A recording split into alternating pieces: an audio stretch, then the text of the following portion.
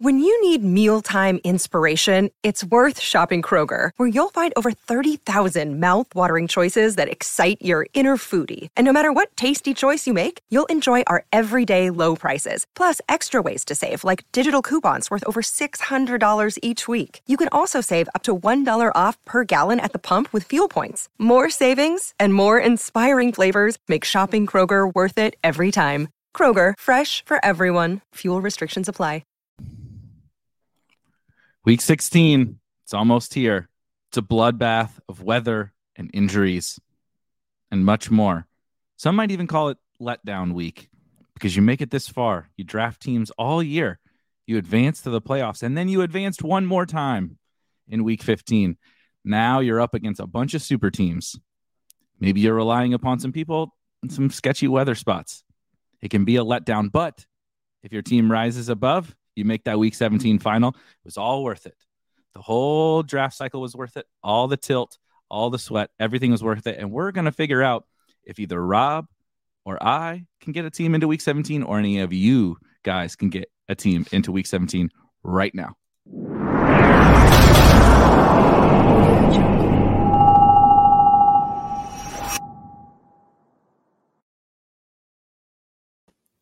So I'm going to take blame for us being a few minutes late, as I was talking to Lord Reeves, and you would think that we were talking about football.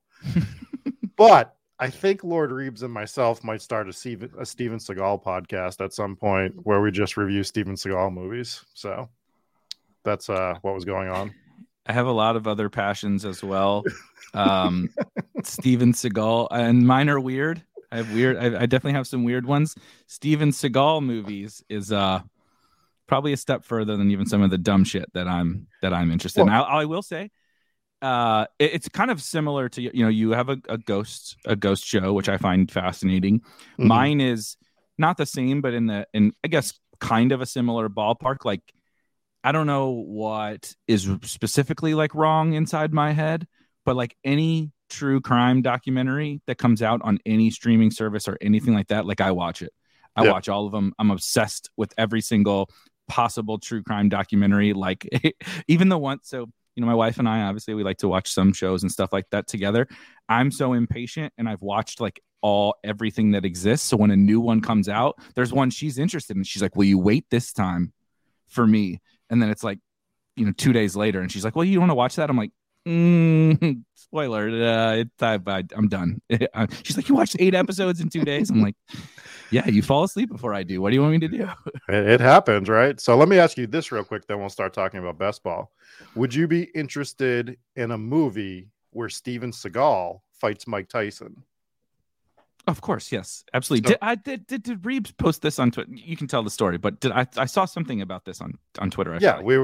He shared it because there is a movie where Steven Seagal fights Mike Tyson.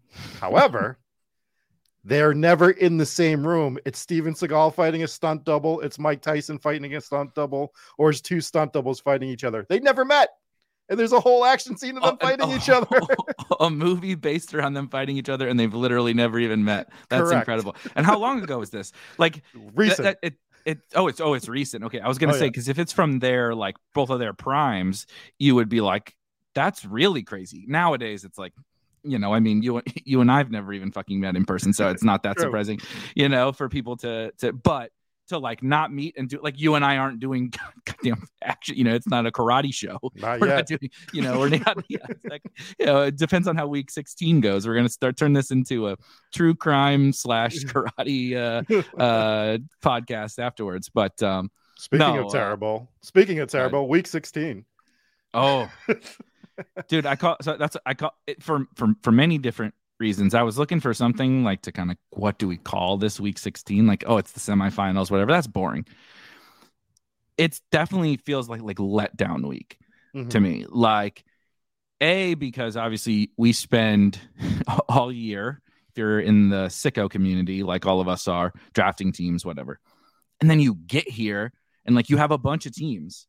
And so like the math actually says, if you got 20 teams or whatever, you're probably, you should get one through. but like that's not really how it works. Right. It doesn't, in practice, just because that math says it that way isn't really how it works. And then we get all these bombs dropped on us from injuries. The weather is horrible everywhere. It's just like this gigantic letdown that you feel like is leading up to all your teams getting wiped out. I'm sorry, I got them riled up. They're reenacting the Steven Seagal and Mike Tyson fight. Say, we can't lead in with Steven Seagal intros anymore. Shout out to Johnny Footballs in the chat in Stoughton, Mass. That's like 2 towns away from me. Pretty cool. Yeah, it's not that bad here yet for weather, but it's going to be bad everywhere, apparently, especially starting tonight over at that New York Jets Jacksonville game. How affected are you by this game? Because this ends up being one of the most pivotal games for me this week somehow. Yeah. And I'm not thrilled about it, but the big dog team that we've been tracking, we have Jalen Hurts, who was out. We have Ryan Tannehill, who's out. We are left with Zach Wilson in a monsoon against the bad defense. But I've talked myself into it. Because we shared how unique the team is. Yep. If some of these players go off, I'm in good shape. All I need Zach Wilson to do in my head is get me 12 to 15 tonight. Gets me 12 to 15 and I'm happy, right? Like he gets me 12 to 15 points, then I am not super stressing it. I think that I can make it through. And maybe I'm just making delusions of grandeur in my head. It's Christmas. I got the Christmas lights going here. I got some red. Maybe I should be taking that red as like code red. Yeah. We're in real bad shape tonight, but what do you have that you're really stressing about for tonight's game to start? Yeah. So I actually feel like, knock on wood, I'm okay in terms of this game. I have my fair bit of Zay, but he was one of those guys we've talked about, such a late pick that you're like, of course it would be better if I could like maybe get a good game out of him, but like I've basically just written off Zay Jones for this week, and I feel still okay about all my teams that have Zay. Yeah, I actually didn't get as much Lawrence here as I thought I would, because I drafted a good clip of him, and obviously he's been awesome, particularly last week. Yeah, and I didn't get as much of him through, so I actually it's kind of just like, would you rather have Fields in bad weather against the Bills or Lawrence in bad weather against the Jets? Like, I don't know what's the difference. So I guess I'm just prolonging my tilt when Justin Fields scores like 12 or something, but I have a little more Fields than Lawrence, like in that same range, and more Tua actually than Lawrence. So I feel kind of like, hashtag blessed on the Lawrence front. But what I'm kind of calling the team I'm most heavily invested in, similar to what you are with your big dog, my DraftKings 333 single entry team. It was a late round quarterback team that has Lawrence, Davis Mills, and Carson Wentz.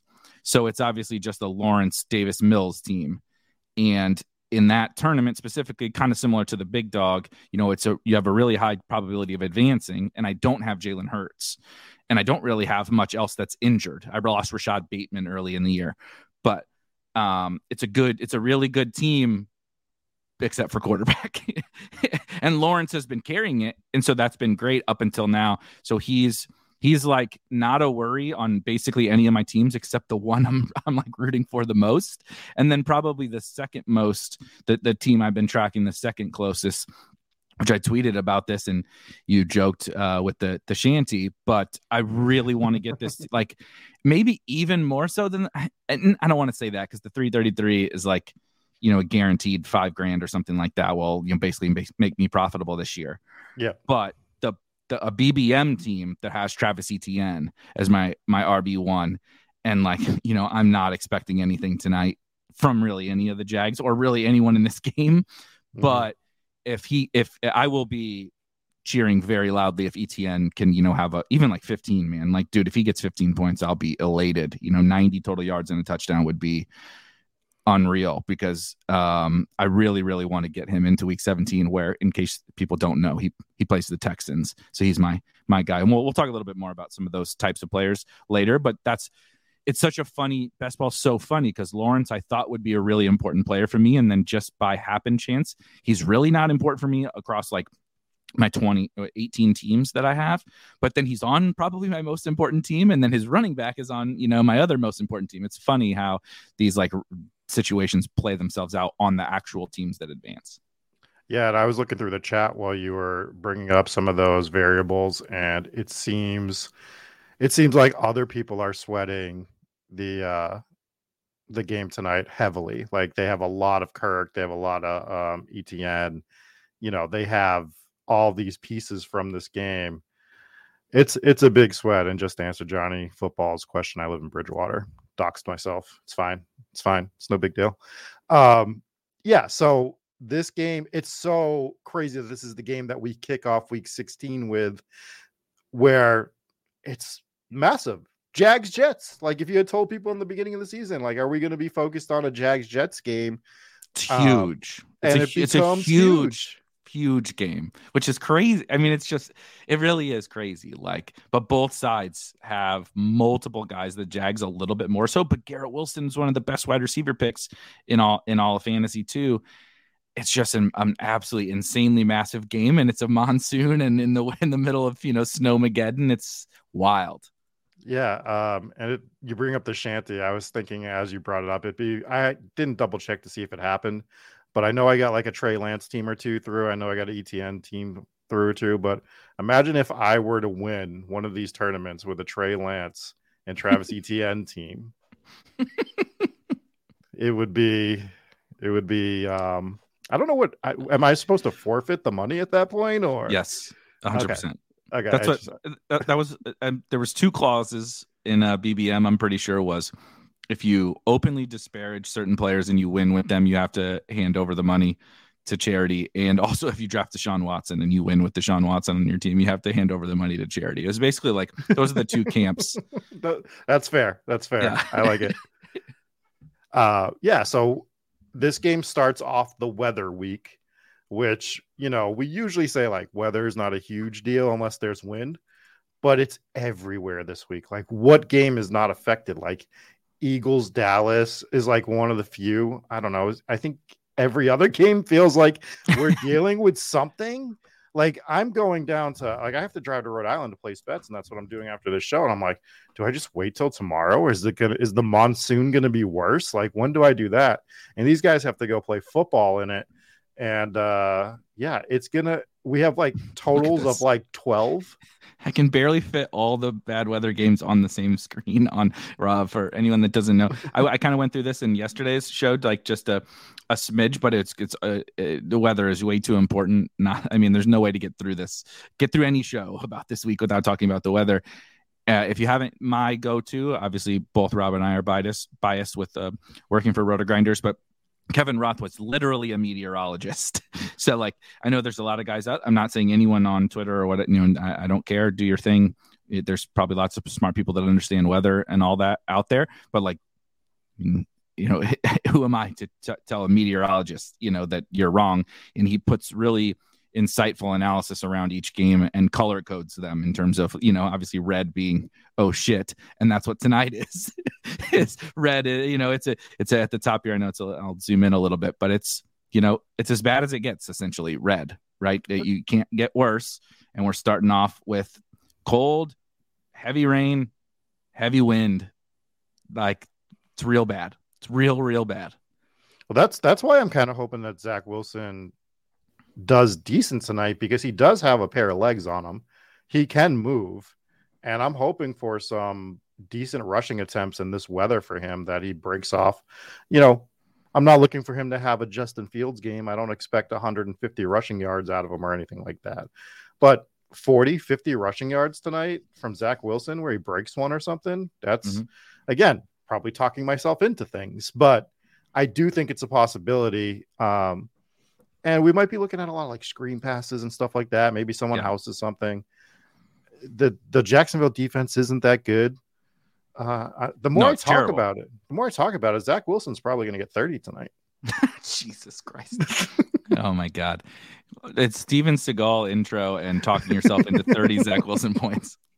I couldn't convince you to play him at 5K on DraftKings last week on the Sunday morning Roto Grinder show. And now in the worst weather game that motherfucker has ever played in his life, you're like, oh, yeah, here we go. 30 ball. I tweeted this morning, I am the biggest Zach Wilson stan there is in the world for one day only. One day early. Good point by Pangs. You said Zach Wilson does have a pair of legs, and Pangs says, I'm curious about the QBs who don't have a pair of legs. Matt Ryan, he comes to mind. Like Tom Brady. Literally, no, Brady's pogo. He's a pogo stick back there. In the... Exactly. So, yeah, I'm talking myself into it, but on the flip side is like one thing I wanted to, just while I'm thinking about it, sorry, I didn't mean to cut you off, was this is definitely not the same type of weather that we saw in that game. But remember the Bills, literally a week, it was not even a week ago. Bills, Dolphins, right? Everybody's like, oh my God, there's going to be 6 foot of snow. You know, are they going to cancel the game? Right. You know, they're showing pictures of the field that's covered. By the time the game, now, again, this is like rain and wind. It's different. Yeah. But by the time that game started, it's like particularly in DFS, if you faded them, like my best team, again, my best team had a Tua stack. I used Kirk Cousins' score instead of Tua, but I used both Tyreek and Waddle's scores last week. And if we would have done the show right before that game, I would have been like, fuck me, dude. Like it's over. I'm screwed. My second and third round picks or whatever are dust because this game, the weather's too bad. But you know, that was more snow, and snows definitely can be very fluky. This is heavy rain and 40-mile-an-hour gusts of wind. It's a little bit different, but shit changes, man. Like, you know, you never know. And one thing that I do always try to say, like, it's not that I played some high level of football or whatever, but I played college football and I played defensive back. And when it gets really bad, the only thing that is actually like a hindrance for the offense is the quarterback getting the ball to the wide receiver and then obviously him catching it.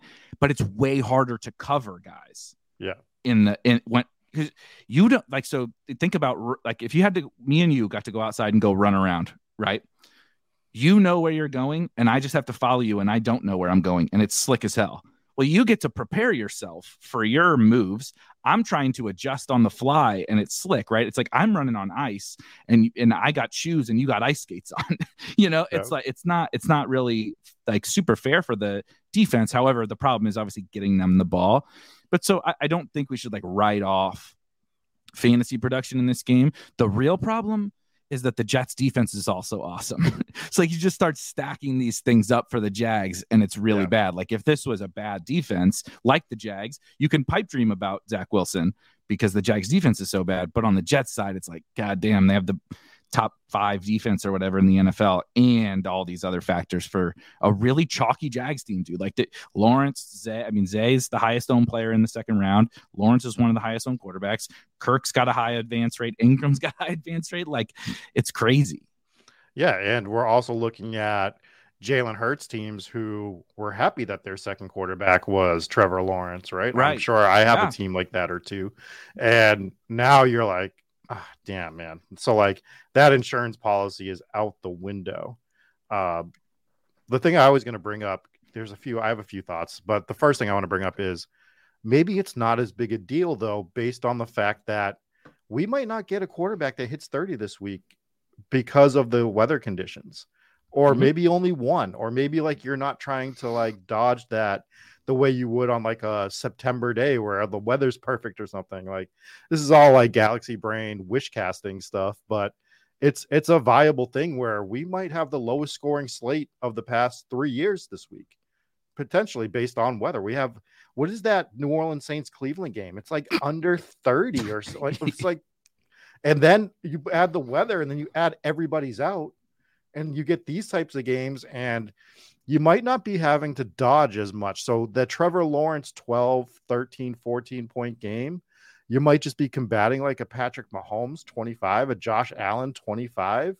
And it's like, yeah, it sucks that you're negative 13 if you start at the position. But when you got all these other spots to cover that 13 points, it's definitely a thing that you can do based on how your roster is constructed, right? So like, yeah, 100%. And I was going to say, you're wish casting, but isn't that like we always talk about like we'll give our advice and stuff, but I'm not an expert in this. No one has solved this game.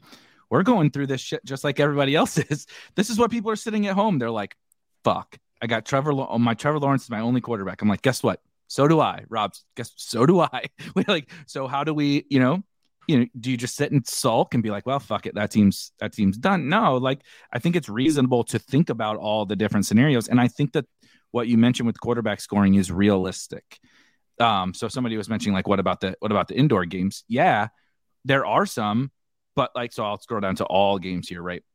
So obviously, but while you're looking at that, Dak's got Philly in the dome. Yep. Dak hasn't thrown for 300 yards this year, and no one has Gardner Minshew in these tournaments. Correct. The Titans get the Texans. You have Malik Willis, who, I know that this game is like reasonable weather, but like Malik Willis is going to throw like 8 passes. You know what I mean? And the other side is Davis Mills. So this is a weather game. You're not really, it's cold as hell, but like, you're not really concerned about it. But it's really just Derrick Henry.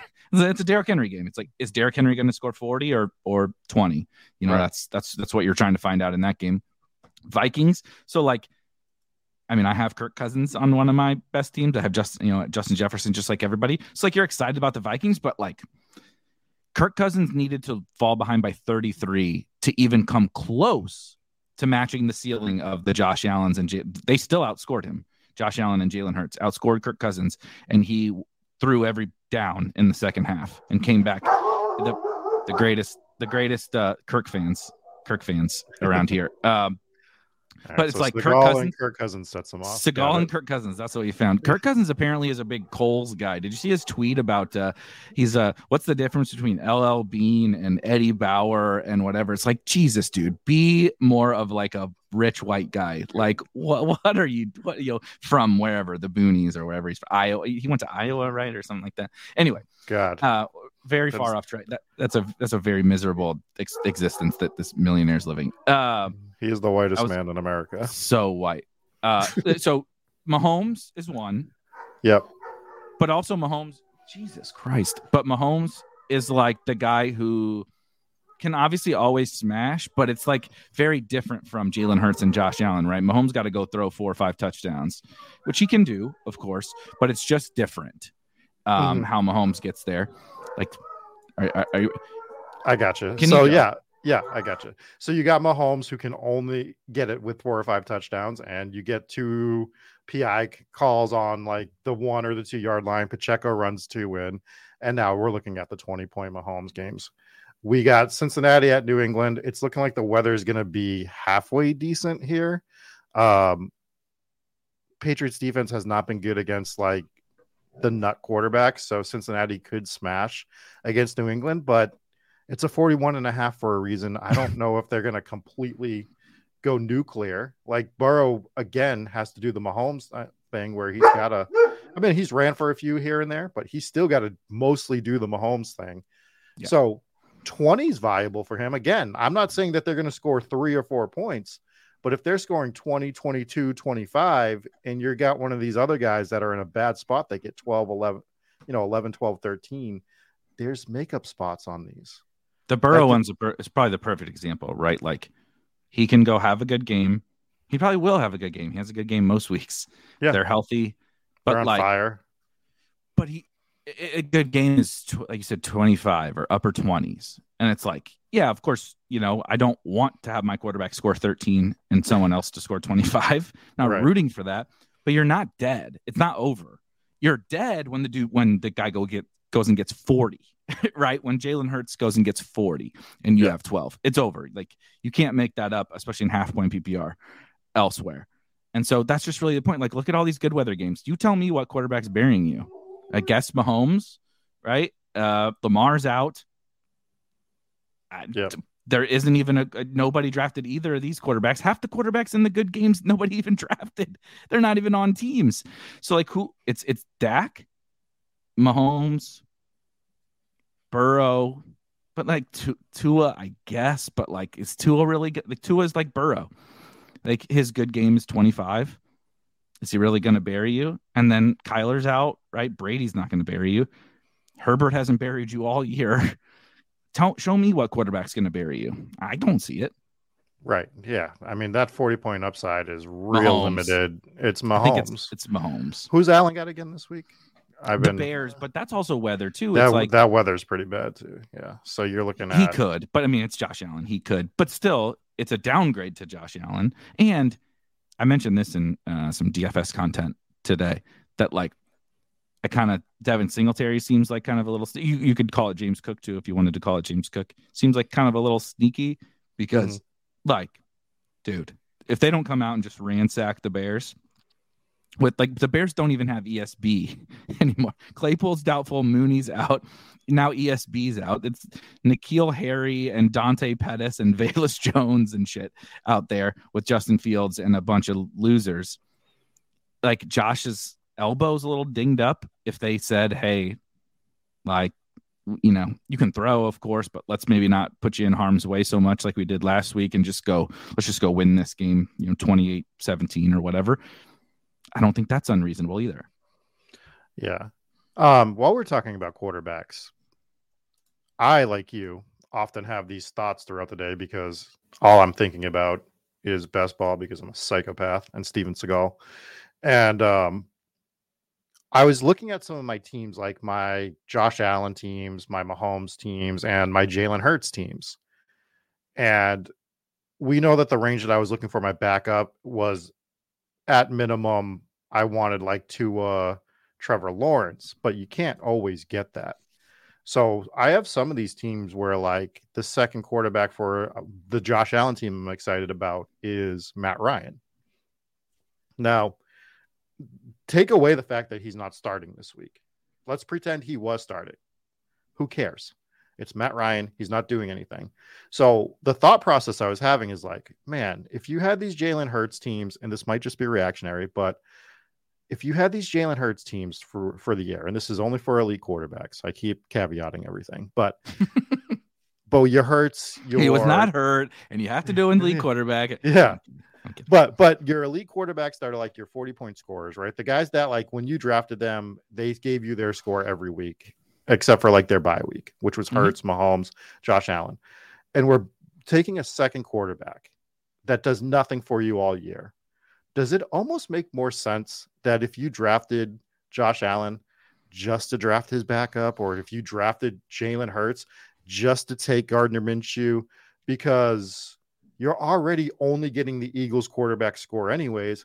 We've determined that the bye week really doesn't matter so much. Like it's going to cost you a minuscule amount of times if you're going to advance or not. Points. Yeah. Call it 12 to 15 points. Right. So wouldn't it be better in case, I mean, it's easy to see with the Jalen Hurts situation right now, but how much happier would you be if you drafted Gardner Minshew on your team in the 18th round on your Jalen Hurts team, and you're not using that second quarterback anyway. So if something happens, you still have the Eagles quarterback. At least have the good quarterback. Yeah, right. I'm sitting here with fucking Davis Mills on teams. Yeah. It's like, what is he helping me other than, again, those probably not even 12 points that he gave me on that bye week? And Jalen Hurts smashed so much. Again, part of it, like you said, we have to put caveats. You have to do a little bit of use the results that's the point of the conversation, because now we're trying to say, what if this happens again? Right. And I kind of think it's an interesting, I certainly haven't thought about it. That wasn't where I thought you were going with that. But it's reasonable when you have a team with a quality backup like Gardner Minshew, right? There were smart people in this offseason talking about handcuffing running backs for kind of really outlier situations. I know Herzig was doing it some, right? You lose Dalvin for week 15. So all the Dalvin teams get knocked out, but you have Madison, you advance because Madison has a big game. Dalvin comes back, whatever. And you have a super low owned smash running back. That's a, fairly difficult thing to find happen, right? It's a pipe dream to win these tournaments anyway, but so that's really wish casting something to happen. But the quarterback thing is fascinating because quarterback points are still replaceable as long as you have a requisite level of talent. We saw that, like, look at Mike White. Mike White probably has more talent than Zach Wilson, but like Mike White just steps off the bench. Boom. Actually, he elevated the offense. He's scoring fantasy points, right? Gardner Minshew is probably the best example of that. It maybe Minshew, Huntley. I don't even know who Mahomes' backup is, but like, I don't either.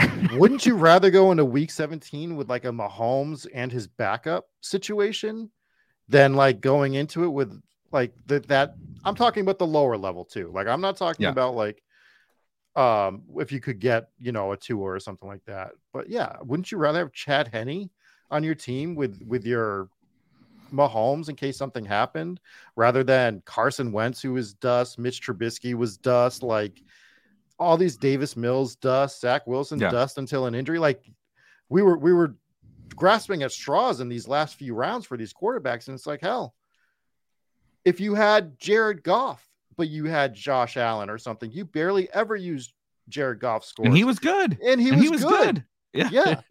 So like, I'm just like looking at the Jalen Hurts thing, and it just feels so obvious that this is something we should have been doing. And it sucks that it took the Jalen Hurts situation to happen. But like, man, these elite guys, and it's just for the elite guys. It's not when you start getting into these guys that you're bouncing around. If you're taking Kirk Cousins and Jared Goff and Ryan don't take John Wolford behind Matthew Stafford or whatever. But it's like you said, those elite guys got you there. At least give yourself a chance. Like, are you probably going to win with Gardner Minshew Best Ball Mania 3 if Hurts misses the next 2 weeks? Probably not. Do you have a chance? Yes. That's all you can ask. And look, this is someone staring down the barrel at Davis Mills teams. So I can assure you, do I feel like I have a chance? No. Like, it's over. You know what I mean?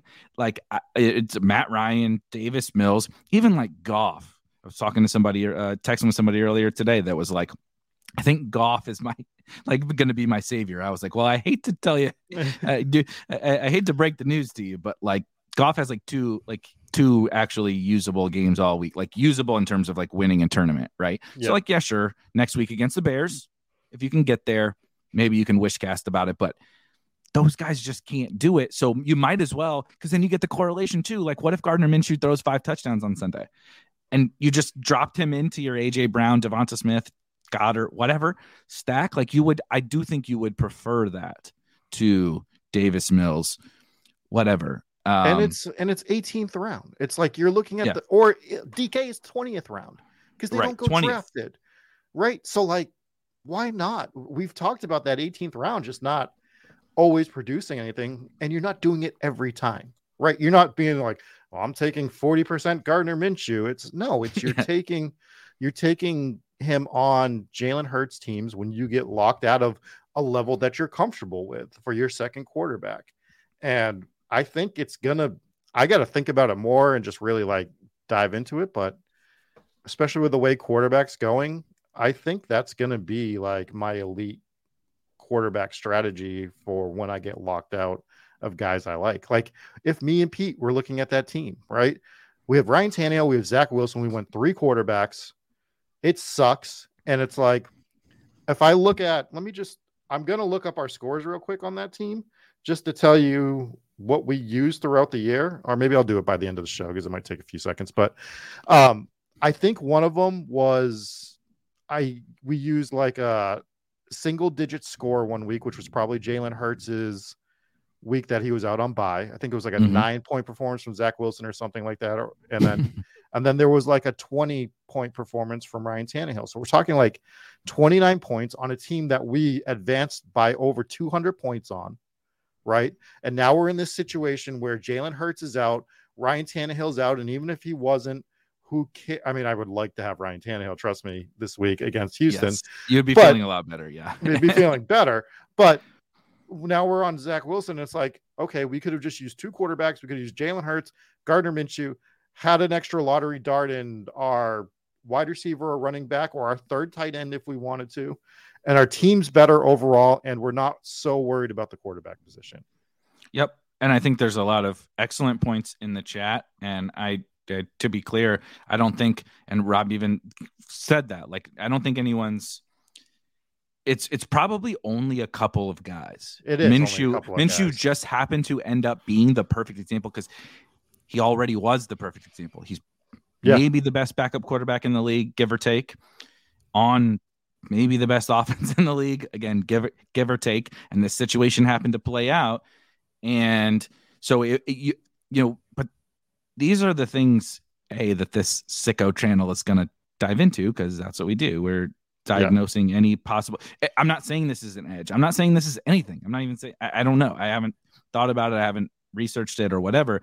But these are the kinds of things that our opponents are going to laugh at and scoff at and say, what are you talking about? Handcuffing your quarterback? Are you an idiot? Like, that's so stupid. And it's like, well, actually, there's a lot of these stupid things. People thought drafting a solo Travis Kelce team was stupid. Yeah, those are my best teams. Yeah, solo Travis Kelce teams. They thought they were stupid, right? I know there's people there. I forget who it was, so I apologize. If you're watching or listening in the chat, drafted like a bunch of like solo Josh Allen teams, and they smashed. Like, they absolutely smashed.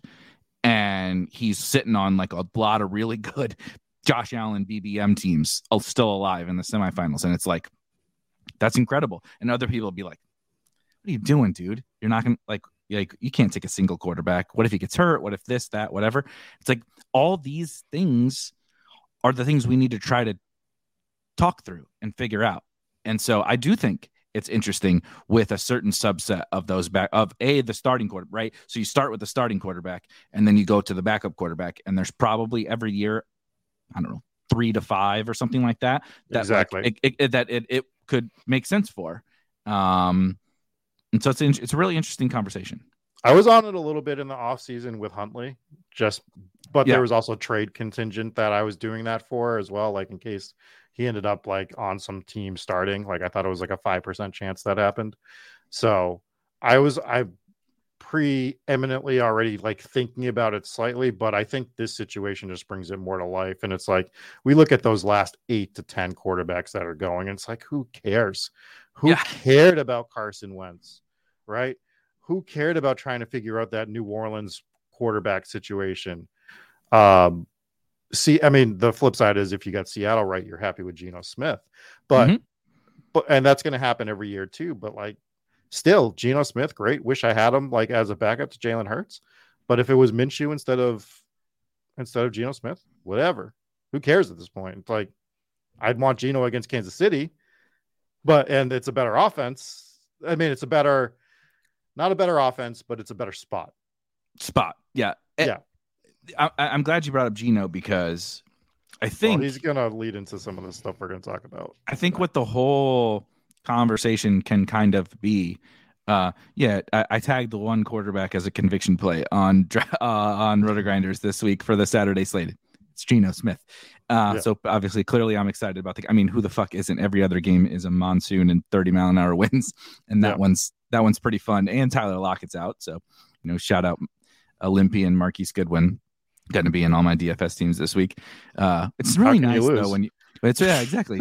Geno, the guy who I thought was going to be the backup quarterback for the worst team in the NFL in the preseason, to his guy who I thought was like his 5th wide receiver. Lock him in. What could against the Super Bowl favorite? No big deal. But the Geno thing, I think, and like the Minshew thing, I don't think we spend enough time on those late round quarterbacks. I started to slowly get there this year. That's where I got to Mariota. And I actually don't really regret Mariota, to be totally honest with you. I knew that the benching thing was a risk. He was a backup to an elite guy, or he was a third on 3 punt guys. And he helped team. He absolutely helped me get teams through. He helped me make more money. And the bet was, he would either just like get to that buy and help me get there, or, I mean, dude, I know he was terrible. I know the Falcons are a shit show. Nobody probably really even wants to hear about the Falcons, but they were a couple bounces away throughout the course of this season from like almost running away with that division. They should have beat the Saints early in the year. They should have beat the Rams at the full strength Rams early in the year. They had a pass that like went through somebody's hands to like win that game against the Rams. They could have started 4-0. They could be like the Bucks. The Bucks could be shutting it down right now if the Falcons had won a couple games that they beat the 49ers, dude. Like they're not like this completely totally incompetent team, even though it doesn't really make sense that they're not. And so it was just a bet, like, what if Mariota keeps the job, right? Geno was this same thing, more of an upside archetype at the back end. Like, why are you taking Davis Mills? I look at these goddamn Davis Mills teams that I have, and I'm like, I would rather they were Mariota. I would rather they were Minshew. I would rather they were Geno. Like, I think we should spend more time, even if the guy is a high risk to get benched, like Mariota was, or we don't know if he's going to start. That you could say that for Pickett and Trubisky if you wanted to do that, either one of them, or Geno and Locke, whatever. I know, like Chris Spags, shout out Spags, was on the Locke side of things.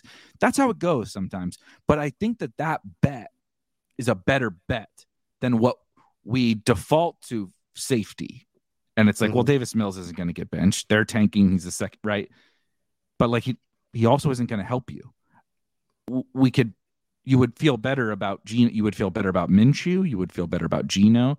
I felt better about Mariota all season. You would feel better about, there's a lot of guys back there that you would feel better about. So I just think the late round quarterback thing is going to be really interesting. Quarterback, we've talked about it a bunch, is going to be interesting. But the late round stuff, I think there's still some juice left to squeeze back there. Yeah, sorry to put us off on that tangent, but it is something that I do think combo. We need to have a conversation about in the offseason, like that type of stuff. But let's talk about Seattle. Let's start talking about the guys we think we do need in week 16. And we were on Sunday night, and the first name that we said was Derrick Henry. But after we got off the show, I was like, oh, I forgot to mention the other name that I'm scared to death of, and that's DK Metcalf. Mm-hmm.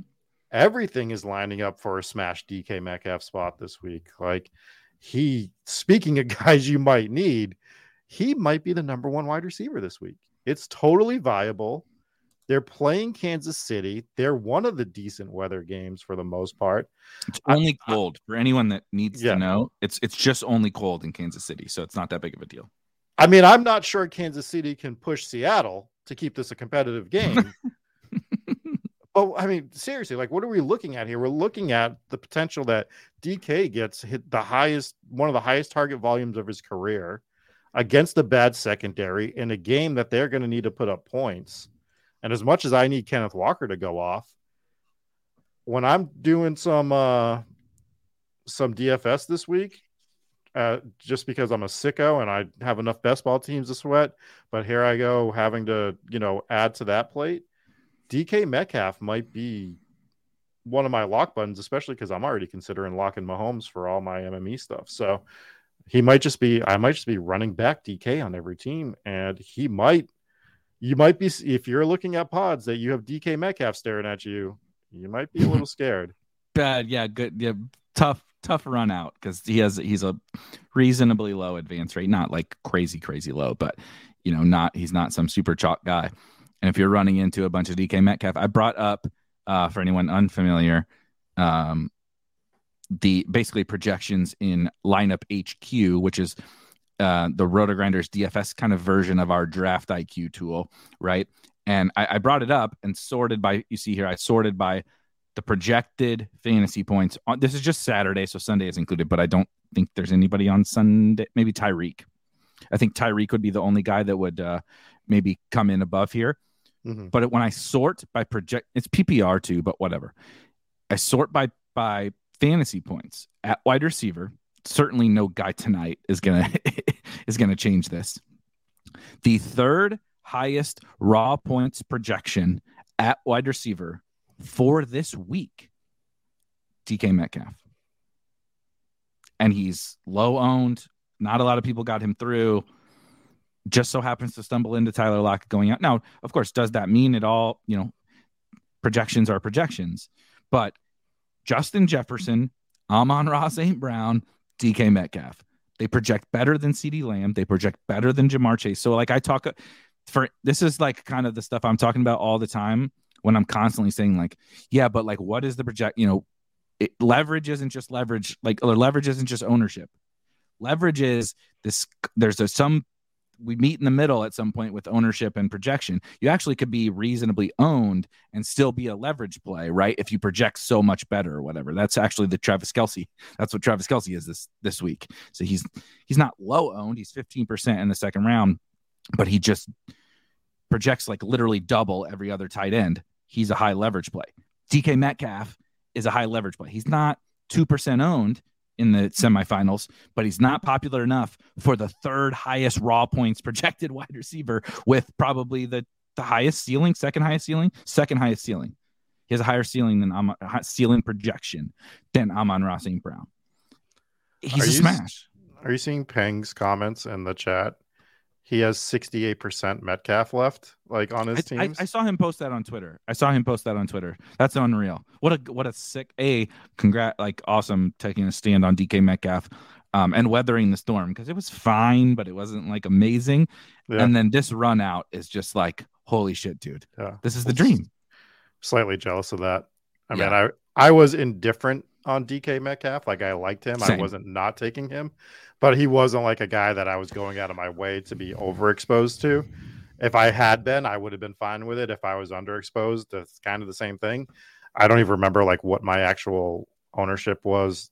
It was probably close to 8%, somewhere 10%, maybe something like that. So going, he says he had him on like 50% of teams.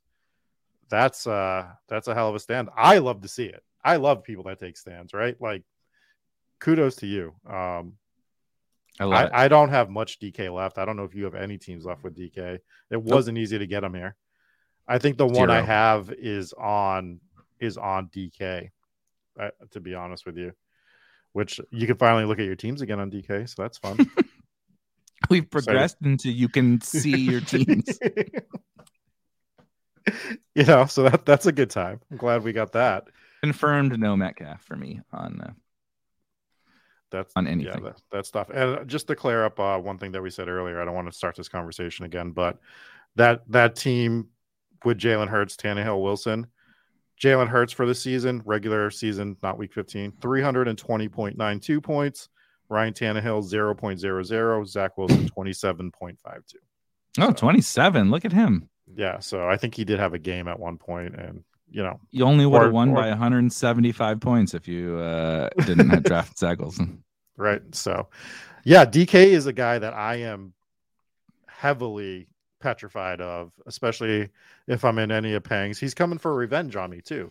I knocked Peng out of the semifinals last year and won on some sort of tournament, and I'm a better player than him. But now he's coming for revenge. So shout out to Peng. Metcalf is definitely one I've mentioned. We've both mentioned the big dog. But do you have any? I don't want to keep talking about the big dog, but do you have any small concerns about him? Like, not his ceiling, because we know what he can do, right? But just like maybe the probability he hits a higher percentile outcome this week without Tannehill. Right. Malik Willis, like, he's bad, dude. The only reason they're playing him is because they don't have any other choice. Vrabel clearly does not like Malik Willis. I guess it's also somebody was tweeting that they might play Josh Dobbs instead of Malik Willis. Like, that's how much they hate him, which is kind of crazy. But regardless, they're missing either three or four starting offensive linemen. And then no Tannehill. Burks is still questionable. I don't know. I don't know how real the questionable tag is for him, if it's probable or questionable, but he's questionable. They're just a mess. I know the Texans matchup is awesome. I'm certainly, he's not going to score 6 fantasy points, but they're a defensive-minded head coach too, to your point, and they're missing all these offensive. Yeah, the Derrick Henry thing could be a disaster because they could be just stacking the box. Derrick Henry hasn't looked quite as explosive as he has in the past. He's had it here and there, but he hasn't. I mean, there was a game where like he couldn't break a tackle, if you remember. Like he hasn't looked very good. To your point. So yeah, am I still scared of him? He still crushed this team earlier in the year. He still did his 200 points against them, 200 yards against them. So yeah, it's still a viable run out. But I think you bring up a great point that maybe they're just like, we're not going to let Derrick Henry beat us. We're going to stack the box. We're going to put 2 bodies on him at all times. And if Malik Willis can throw for 210 yards and 2 scores to beat us, then so be it. I've talked about, to move on from, Willis' advance rate definitely has to be minuscule. His advance rate out of this round is going to be minuscule too, because you don't get to score fantasy points when all you do is hand the ball off God, to Derrick Henry. Do I play him in Scott Fishbowl this week? Who do you have at quarterback? I mean, I have Trevor Lawrence tonight, but it's a 2-quarterback thing. Yeah, right. So I mean, you have to play Lawrence. Yeah, you still just have to play Lawrence. I have to play Lawrence. I had Kyler out. I had Colt McCoy now out. So my 2 quarterbacks are Lawrence and Malik. What a brutal run out of a really good team. Yeah. Happened to me. I had Lamar and Kyler, same thing, and Ramondre, and everything died on that fateful week 14. Goddamn game. It's like, yeah. So fun year of Scott Fishbowl, though. Hey, I'm still alive. That's all that matters. Still got a chance. In a chair.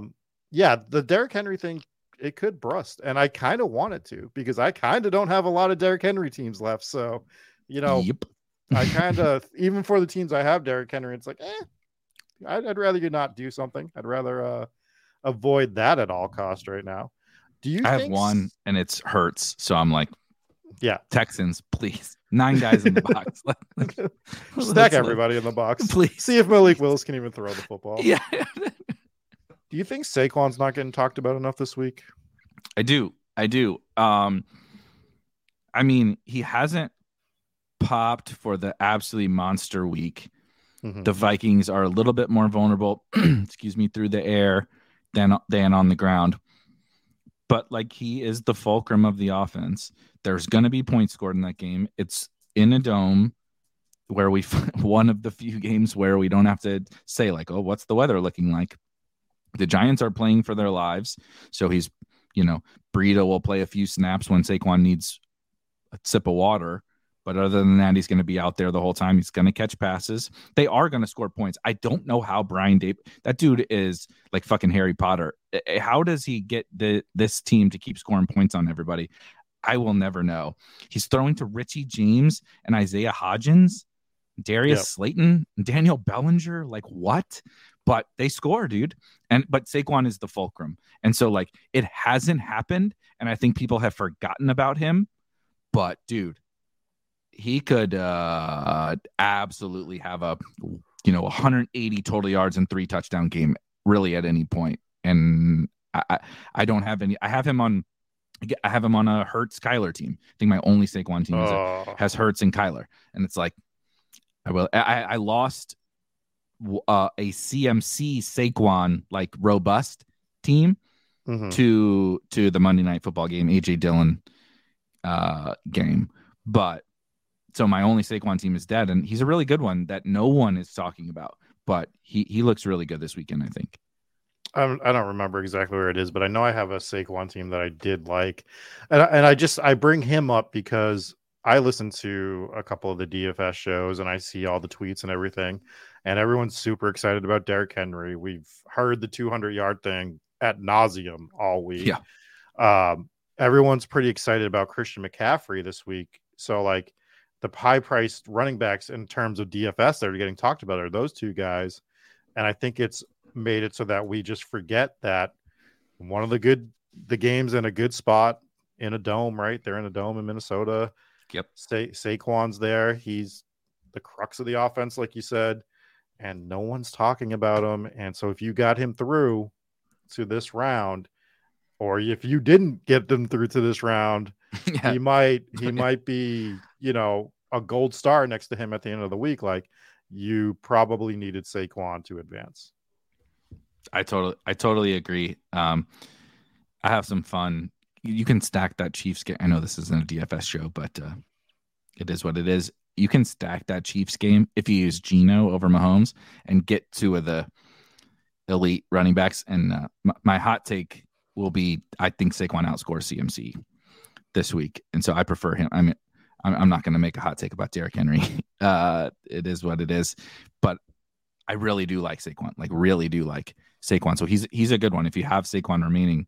And I mean, Felix is out here sun running. Guy has the lowest advance rate of all time from drafting 90% Najee, and he's sun running into a Derrick Henry Saquon team in the semifinals. Like, what the fuck, man? How did you find your way into this?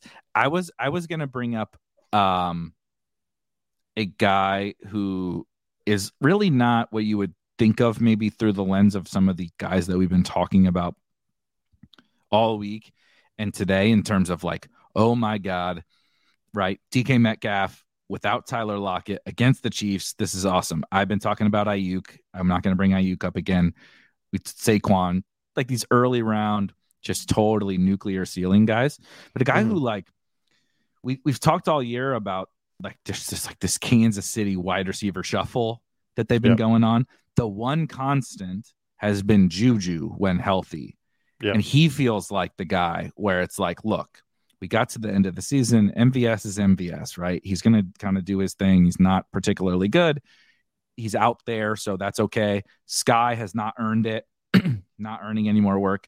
Brought Tony back. Hardman will be back. Hardman I'm definitely excited for, but Hardman isn't going to do like 10 for 120 and 2. Juju caught 10 balls last week. Literally. Well, it like went under the radar. They're also saying Hardman still might not play this week. Right. Yeah. And I don't think you can expect either Tony or Sky to play full roles because Justin Watson is still going to play. MVS is obviously going to play his 60 to 80% of snaps somewhere in that ballpark. And then it's obviously, Kelsey, but I think like Juju, man, is going to have 2 good matchups in a row, is going to get close to double digit, if not double digit targets in all these games.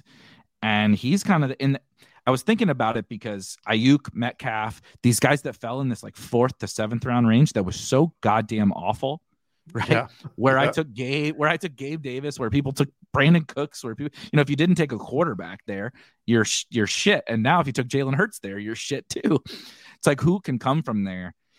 And I think Metcalf is the clearest candidate, but I thought Juju was an interesting guy because it's just like we've been waiting for another cheap to pop, and I just feel like if it's going to be one, it's going to be Juju, and he's definitely earned the most volume too. Yeah, I was going through this earlier today as I was drafting a gauntlet team, and I drafted Mahomes in the first round, and I wanted to try a little bit of a unique, different build, and I had the same conversation in my head because I went with a Chiefs onslaught. So instead of doing what we normally do for a draft, I took 6 Chiefs, I think. I took Mahomes, Juju, MVS, Hardman, and Kadarius Toney. So I took 5. And then I just like one-offed mostly a lot of NFC teams. And I'm like, I'm just playing for the onslaught. Just like a Super Bowl onslaught where I need all Chiefs and 1 bring back or something like that was the way I went for it. So that's I was like, maybe they tighten the rotation a little bit because of the playoffs. Right. So maybe we start to see a little bit of that. Also, we got Dial in the chat just absolutely flexing and trying to act like he's not flexing. Where they go, I got a Mahomes team with Henry, Jacobs, and Stevenson. The receivers are a little weak with Debo out, though. I only have Keenan Allen, Terry McLaurin, Amon-Ra St. Brown, Garrett Wilson. What? The receivers are a little weak? You have 4 studs right there between those 4. I mean, weather and stuff, but God, I'd be fine with that quartet of wide receivers. You can get 3 good scores out of that wide receiver crew for sure. Yeah. There are worse wide receiver crews in your pod. Yeah. Not just like in all tournaments. In your pod, there are worse wide receiver groups. Another guy. So I'm making the assumption that Deontay Johnson is going to play, but he missed practice today and he's questionable. Yep. They have an awesome matchup this week. Yep. And George Pickens is the last remaining dude in the wide receiver room, right? Claypool is gone. If Deontay doesn't play and you have George Pickens, he hasn't been able to earn that level of volume when other guys are right. Deontay is just a target earner. It's gross targets, but they can't do much on offense. So we're just going to give Deontay a bunch of 6-yard targets. Pickens hasn't earned that. He's a little more of a downfield flyer. He's the Gabe Davis to the Stephon Diggs, like a really dollar store version of the Gabe and Diggs dynamic in Buffalo. But that's really what he's been. But like, if you remove, he's probably better than Gabe. So if you remove the Diggs part of that equation, and now you have Pickens against one of the worst pass defenses in the NFL, he's a really good guy to have. So all of a sudden, this team could turn like into like a legit loaded wide receiver room. Like if Garrett Wilson didn't have to deal with weather, you would be set. Yeah, I'd be happy with that team. Speaking of Deontay Johnson, I thought it was hilarious that he had a wide open path to the end zone earlier on Sunday, and he said, "Absolutely not," and just started running backwards. Like he's like, "I have a reputation to uphold. Yeah, I don't score touchdowns." Like, absolutely not. I got to go call Jacoby Myers after the game and let him know that, like, bro, we don't score any touchdowns. Miles Sanders, left us in the dust last year. He didn't score any touchdowns. Now he's got 10. So we got to be, we got to keep the no touchdown thing going on. I was watching the Red Zone channel and I saw that. I was dying. I was like, how do you not score there? But he's the worst good football player I think I've ever seen in my entire life. It's like the dumbest smart person. He's the worst good football player I've ever seen in my life.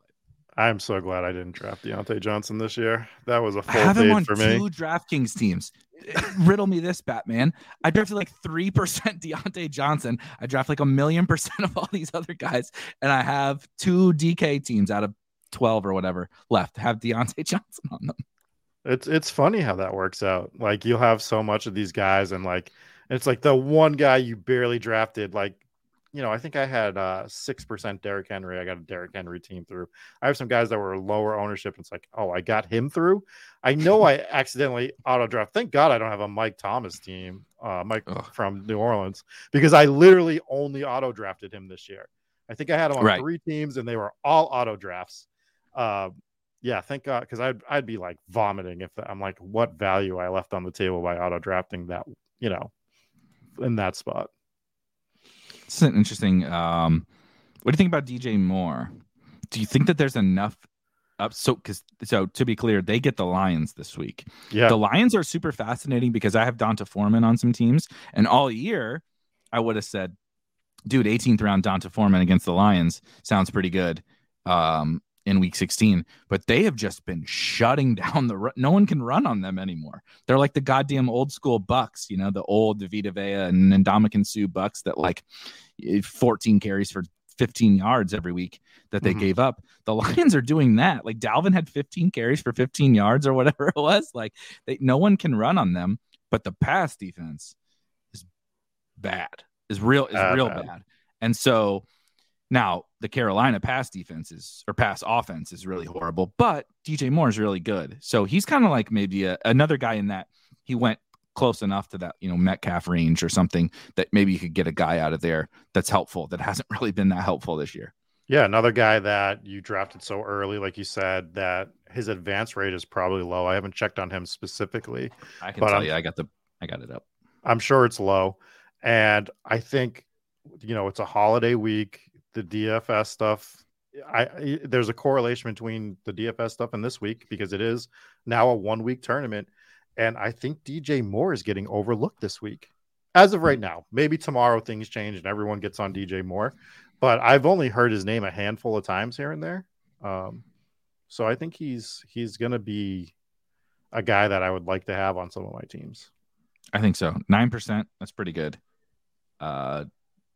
Definitely going to be low owned. Even if he has a good week this week, when you're just not that popular in the semis, it's very hard for you to be too popular in the final round. So I like DJ Moore. I'm right on track with that too, because I have 11% of him on 18 of my 25 teams, just the one I can look up real quick. So that's nice.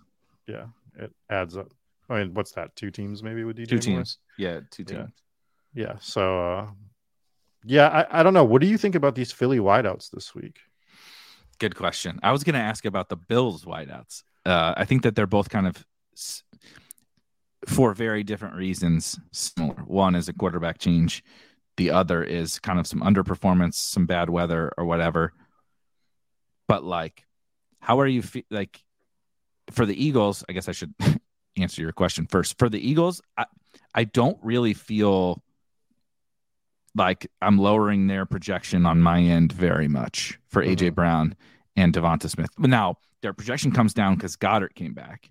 So that's a thing that people aren't really even considering, I don't think.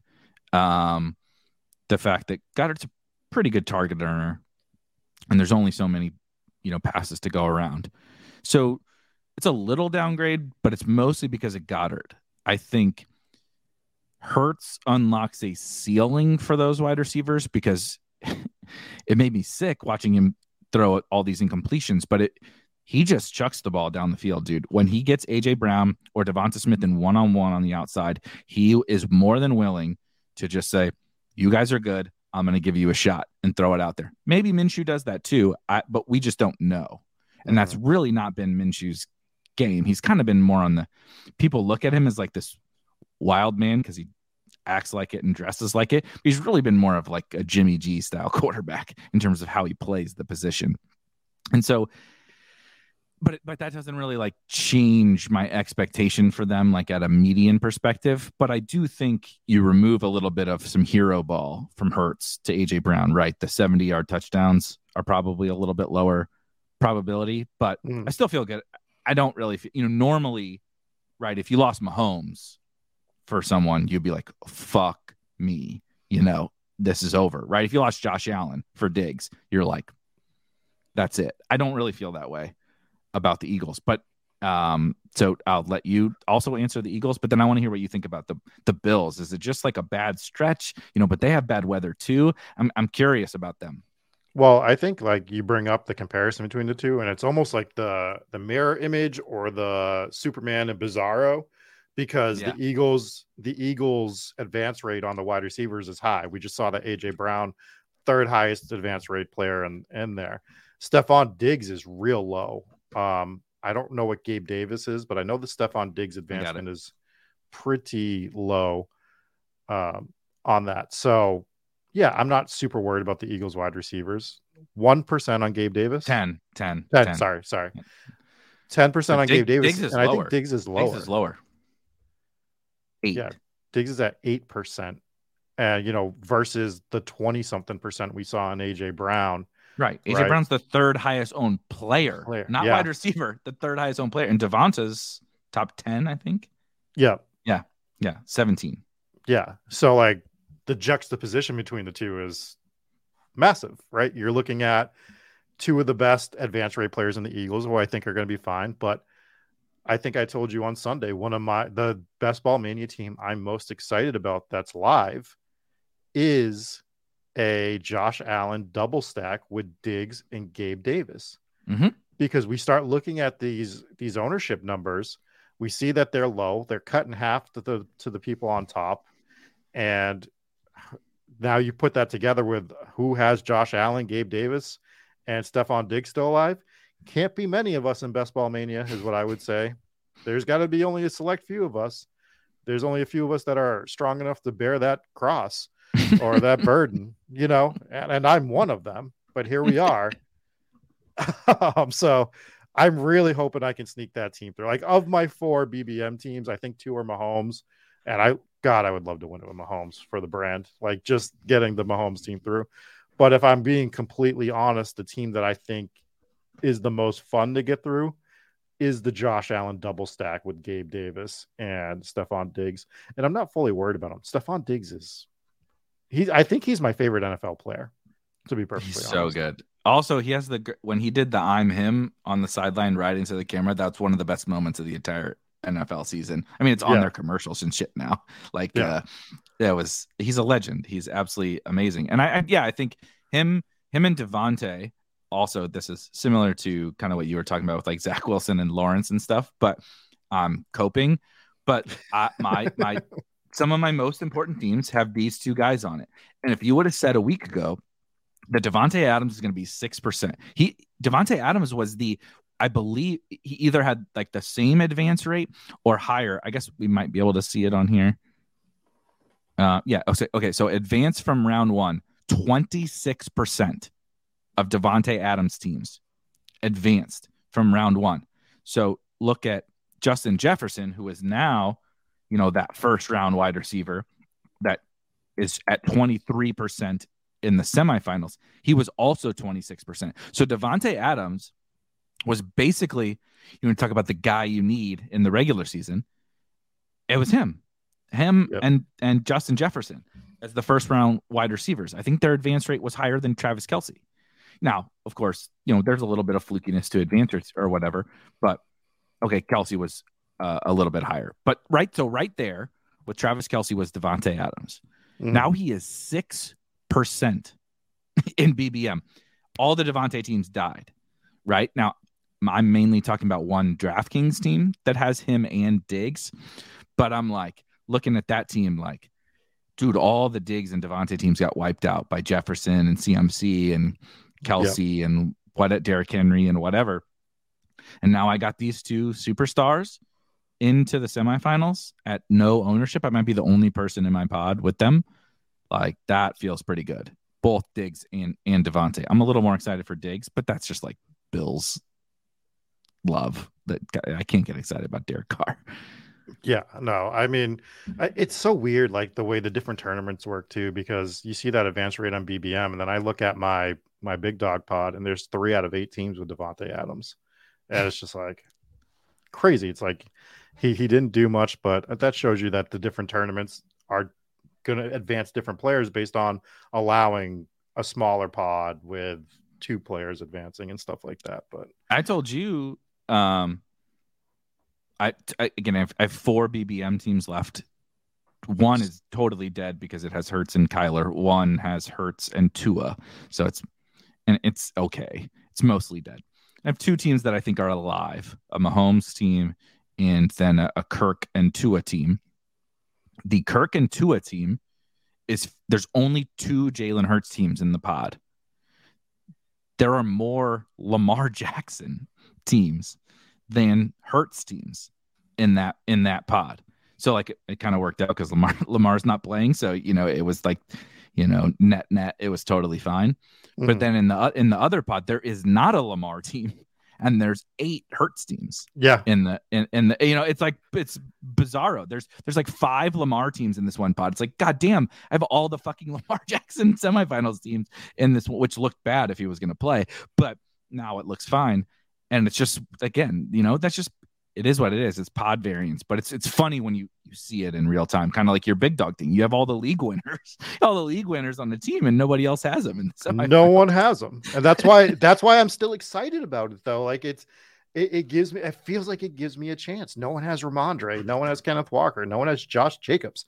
No one has Josh Jacobs this week, and he's playing Pittsburgh, and he's real live to be the best running back on the entire week, right?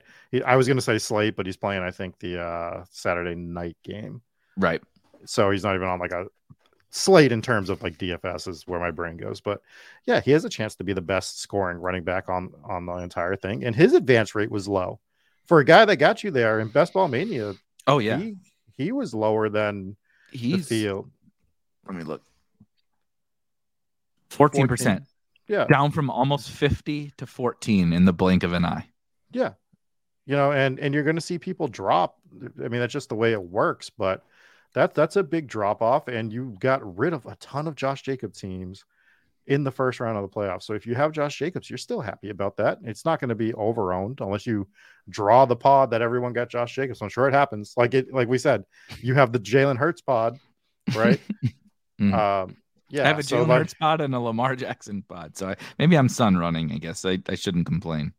And maybe we didn't talk about him enough, too. Maybe Josh Jacobs is the guy you need this week. For a guy that you needed for the majority of the season, he has one bad game, and we forget that Josh Jacobs is a thing again, right? So maybe we're looking at Josh Jacobs for the player that you need this week against Pittsburgh. To add to that, a very similar guy to kind of piggyback and put a bow on it. Ken Walker, if he plays, now he's questionable, but he's expected to play. Same thing, league winner all year. How many? He has about as many 30-point games as Josh Jacobs does. He definitely has more long runs than Josh Jacobs does. He's grown into more of a pass catching role, and they're playing the Chiefs. Like, we know you can run on the Chiefs. Ken Walker can probably run on anybody. And if we saw the last time we saw him, he was catching passes in a negative game script. It's like, and now we've forgotten about him. Like, he's kind of like a smash. He's on 10. He's only 10%. He's only, I know you need him and Josh Jacobs and all these guys who we thought would be like, God damn it. If Ken Walker goes off, I'm dust because he's going to be so chalky. It's like, no, they're not chalky. Zay fucking Jones, KJ Osborne is higher owned than these guys. Like, it's just crazy. The ownership in this round is wild. Yeah, it's pretty crazy. And you know what's going to happen? Leonard Fournette scoring 2 touchdowns against Arizona. God, no. Please no. And he's going to break the slate, and you're going to see all these Fournette teams advance to the finals, and you're just going to be like, that would be fun. If I get there and there's a bunch of Fournette teams, I'm totally okay with that happening. Yeah, that wouldn't be bad. Any other people that we forgot? I mean, Kelsey feels like he could be one. It seems like he advanced lower than expected. I'm sure there's still Kelsey teams out there for sure, but he could be the tight. I mean, clearly he could be the tight end. It's not rocket science to figure that out. That could just bury you. Not many other guys out there that can do that. I don't know. It seems like we kind of hit on the majority. And we've hit a lot of them, so I don't want to repeat too much. I'm just going to throw some random names out while I'm scrolling through some teams. Both Miles Sanders and Dallas Goedert, I think, are pretty good leverage. I think also we could dream up I'm not saying it's real. We could dream up a scenario where they benefit the most from Dallas or from Gardner Minshew being in there, right? Maybe let's run the ball a little bit more. If we're not throwing the ball down the field quite as much, maybe it's Dallas Goedert instead of the long bombs to AJ Brown and Devonta Smith. I think they are super interesting. And then not so much this week because it's a really shitty matchup this week, but the Falcons running backs, Algier and CPAT. Algier's getting the hype, and I think he should get the most hype because he's really kind of, I think, ascending. But CPAT too, like if you have CPAT on a team, it's basically a split right down the middle between the two of them. It's just Algier, maybe he's a little better. We'll see. But they don't have a great matchup this week with Baltimore. And so hopefully you don't have to count on their score this week, but next week is Arizona. And if it's a Trace McSorley Arizona Cardinals team that's out of the playoffs, like you may not see JJ Watt, you may not see any of the good Cardinals. And so they could run all over Arizona and could be really good guys for week 17. So those are just a couple of guys that jumped out to me. I can't believe how, like, I talked about that Josh Allen team that I have with a double stack. That team's heavily invested in Atlanta, and I wasn't big on Atlanta in the offseason, but it's got Algier and it's got Drake London on it. Nice. So those he's are fine. He's totally fine to have too. Yeah. He's so all the targets, like all of them. I'll run through the notable players on this team just since I brought it up a few times. So it's Josh Allen because it's got Matt Ryan, who's dead. It's Miles Sanders, Tony Pollard, Ramondre, Tyler Algier, Khalil Herbert. Another interesting one. Herbert's interesting. Yep. Diggs, Waddle, Gabe Davis, Devonta Smith, Drake London, Sky Moore, Josh Palmer, and then George Kittle, Mo Alley Cox. So it's solid enough everywhere that it could advance. I think that is my most fun team that's left. Yeah, if Kittle comes in and dunks on everybody, that'll be so funny. It'd be there's a lot of these, right? The KJ Osborne week, the McKinnon ascending at the end of the week. Like if Kittle has his worst season ever and then just dunks on everybody in the fantasy playoffs, it'll be like such a fun conversation for 6 months about like, should we draft this guy, this elite tight end just because he's got the, I mean, theoretically that was part of the conversation was Kittle always had this upside in the playoffs. No, he's got to do it 2 more times, but like, it'll be crazy. Waller caught a touchdown last week too. It's like, these guys they were legitimately bad picks. They didn't do anything all season, Kittle and Waller and Andrews, frankly, for most of the season. But all it takes is these 3 weeks, right? Like Russell Gage, the Russell Gage of tight ends does nothing and boom, 25-point game in the first round of the playoffs. Unbelievable that the Russell Gage, contingent get there on that game. Who was the other one that got there last week where we were just like breaking computers like we're Bret Hart in that gif? Who else went off last week that I was like, how? I can't believe I can't remember. I'm blanking on it, but I remember I was getting really angry Sunday night. Like, how do we allow this? It was a bunch though. It was tons. Yeah. Last week was just, obviously Zay was a good pick all season, and McKinnon was like fine, but so much of the entire season, these dudes. AJ Dillon. It was AJ Dillon. 100%. Oh yeah, it was AJ Dillon for sure. Worst 6th round pick in the history of mankind. and dropped a like 25 ball on everybody, knocks like 3 of my teams out in the semifinals. Like, what the fuck? How did you even get to the playoffs with this loser? He scored like 4 fantasy points a game. Yeah, and he's just knocking out BBM teams left and right, and then Aaron Jones isn't getting there enough because of it. So the 2 Aaron Jones teams I want to get through, I'm not going to do this rant again, but come on. You do the right thing and you don't get rewarded for it sometimes, and unfortunately that's life, but it really hurts. He had a 14% advance rate. AJ Dillon had a 14% advance rate like in the regular season. He's at 12 now, but he had a 14% advance rate. That's wild to me. Well, I mean, I never would have. He just got like just on 0 RB bro teams that like have Josh Jacobs, Ramondre, Ken Walker. Yeah, that had to be what it was. Like he had to be part of that draft structure. I just didn't touch him, like barely at all. Just didn't like the price, and he just gets there week 15, and we cry about it. And he's on my DraftKings the 333 single entry team. He's on that team. He's the only team I have left with AJ Dillon. Like the team I keep saying I'm sweating. He's on my only live DK team. He's on my only Mahomes DK team. So funny. Who is only stacked with Pacheco. Like I got blocked out of everybody on the Chiefs on that one. That's great. So yeah, good times. I think we've hit on the majority of people though. I think so we've too. Gotten ourselves ready. We know what we're looking for. We know what we're scared of. We got week 16 starting in an hour and a half with the matchup of the century, the New York Jets, who play in New Jersey. So they're not even really the New York Jets, against the Jacksonville Jaguars in a monsoon. Trevor Lawrence, Zach Wilson, Clash of the Titans. We are ready. It is the number 1 pick versus the number 2 pick in the draft. I'm surprised that Amazon or whoever isn't pitching it that way, like the clash of the number 1 pick versus the number 2 pick. It's like, how else do you sell Zach Wilson in a monsoon on prime time to get people to watch? Like, I don't know, but how amped is Al Michaels going to be tonight? He's been so excited all year, and now he gets this game in a monsoon. He's going to be thrilled. No chance he's sober. No chance he's sober. I don't know what his fun preferences are, but I mean, he's not going to make it through this game. To wrap, as we do on multiple shows and as I do on all the DFS shows that we do, since we're talking about week 16 and, some of the guys we think you might need or whatever, who is, if you had to pick one player, or it could be a stack, right? One situation or one player that you're like, this is the guy that's going to carry teams through in week 16. Who is it? I don't know. My head goes to Zach Wilson with, I'm just kidding. No,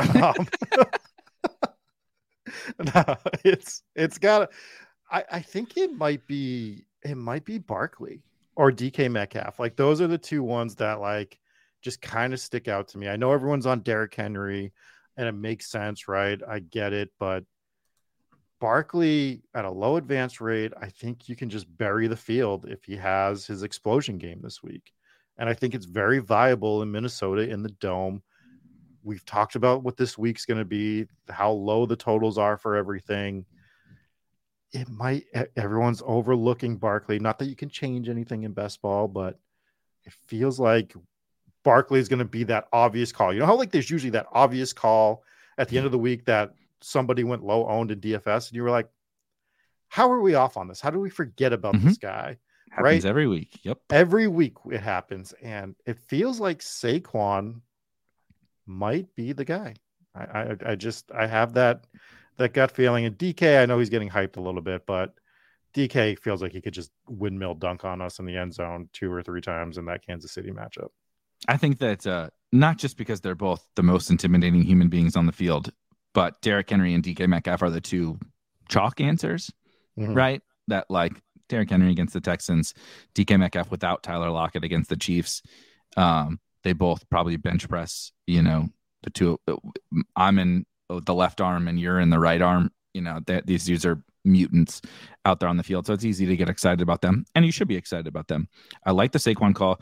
I kind of think this is a little bit similar to the Saquon thing, but I've mentioned him on every show. I'm not going to back down now. If we're going to call a conviction play, let's fucking have some stones and call it a conviction play. But it's Brandon Ayuk for me. I think that he's kind of similar to that Saquon thing. Obviously, his is more the fact that Debo is gone.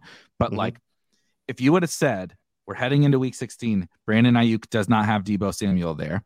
He maybe has a quarterback upgrade. I don't know. An upgrade from Lance probably.